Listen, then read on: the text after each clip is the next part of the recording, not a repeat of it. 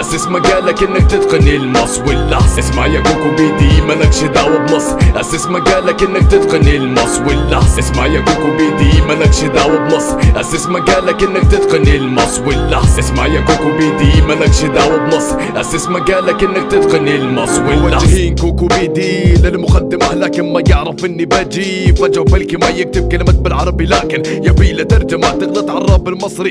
اعتبر الخاتمة رابر سعودي لكن اسمه باسم مستعرف الفانز. عبود 187 هو كوكو بنفس الرايمز قالك ما يريد الشهرة لكن يثير الجدل. طيب هو نفس العنصر اللي يرفع اي رابر عدل نزل دست في ربعه ما لقى اي فايدة. بنتقد رابرز مصر 9 مليون شهرة زايدة من بوظبي قدم ماتش لاف تو كايرو سيري لاني مصري وصعب انك تلاقي شعب لك ينتمي. عمالة بتنتقد الراب المصري وبالنسبة لك قدوة مالكش ما وبلاش تقارب بينا مين الاقوى. نزولك مصر هيؤدي لعدة مشاكل 3 شهور بعد رجوعك اكتشفت كوكو حامل. اسمع يا كوكو بيدي مالكش دعوة بمص، اسس مجالك انك تتقن المص واللحظ. اسمع يا كوكو بيدي مالكش دعوة بمص، اسس مجالك انك تتقن المص واللحظ. اسمع يا كوكو بيدي مالكش دعوة بمص، اسس مجالك انك تتقن المص واللحظ. اسمع يا كوكو بيدي مالكش دعوة بمص، اسس مجالك انك تتقن المص واللحظ. شكلك مستغرب المصري بيغني خليجي مالكش حقه في اختلاف اللهجة مستوى قضيبي نبرة مقتبسة وبرضه فلو مقتبس. ال 217 في الصندوق خلوك انت في القفص.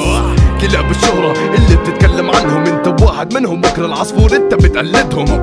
عايز تركب الموجة بتشتم في راب مصر عايز تبقى موت العصر اتجه للازياء والرقص. اللي جابت كوكو بيدي عايزة تدعم الراب مع جوكر جي ار باختلاف في الالوان ممكن قلبت بورنهاب. مقامك من الاول كان مجرد بوست كابوكي على فيسبوك 6 سطور وقبل فوز. اوكي اعجابك بالاغنية هتخليك تعمل ريبوست هتحلم بالباشا في منامك لكن على هيئة جوست. غياب الشمس موعد ظهور الديابة من اول الاغنية بيتشهد ورافع السبابة. اسمع يا كوكو بيدي مالكش دعوة بمص، اسس مجالك انك تتقن المص واللحظ. اسمع يا كوكو بيدي مالكش دعوة بمص، اسس مجالك انك تتقن المص واللحظ. اسمع يا كوكو بيدي مالكش دعوة بمص، اسس مجالك انك تتقن المص واللحظ. اسمع يا كوكو بيدي مالكش دعوة بمص، اسس مجالك انك تتقن المص واللحظ.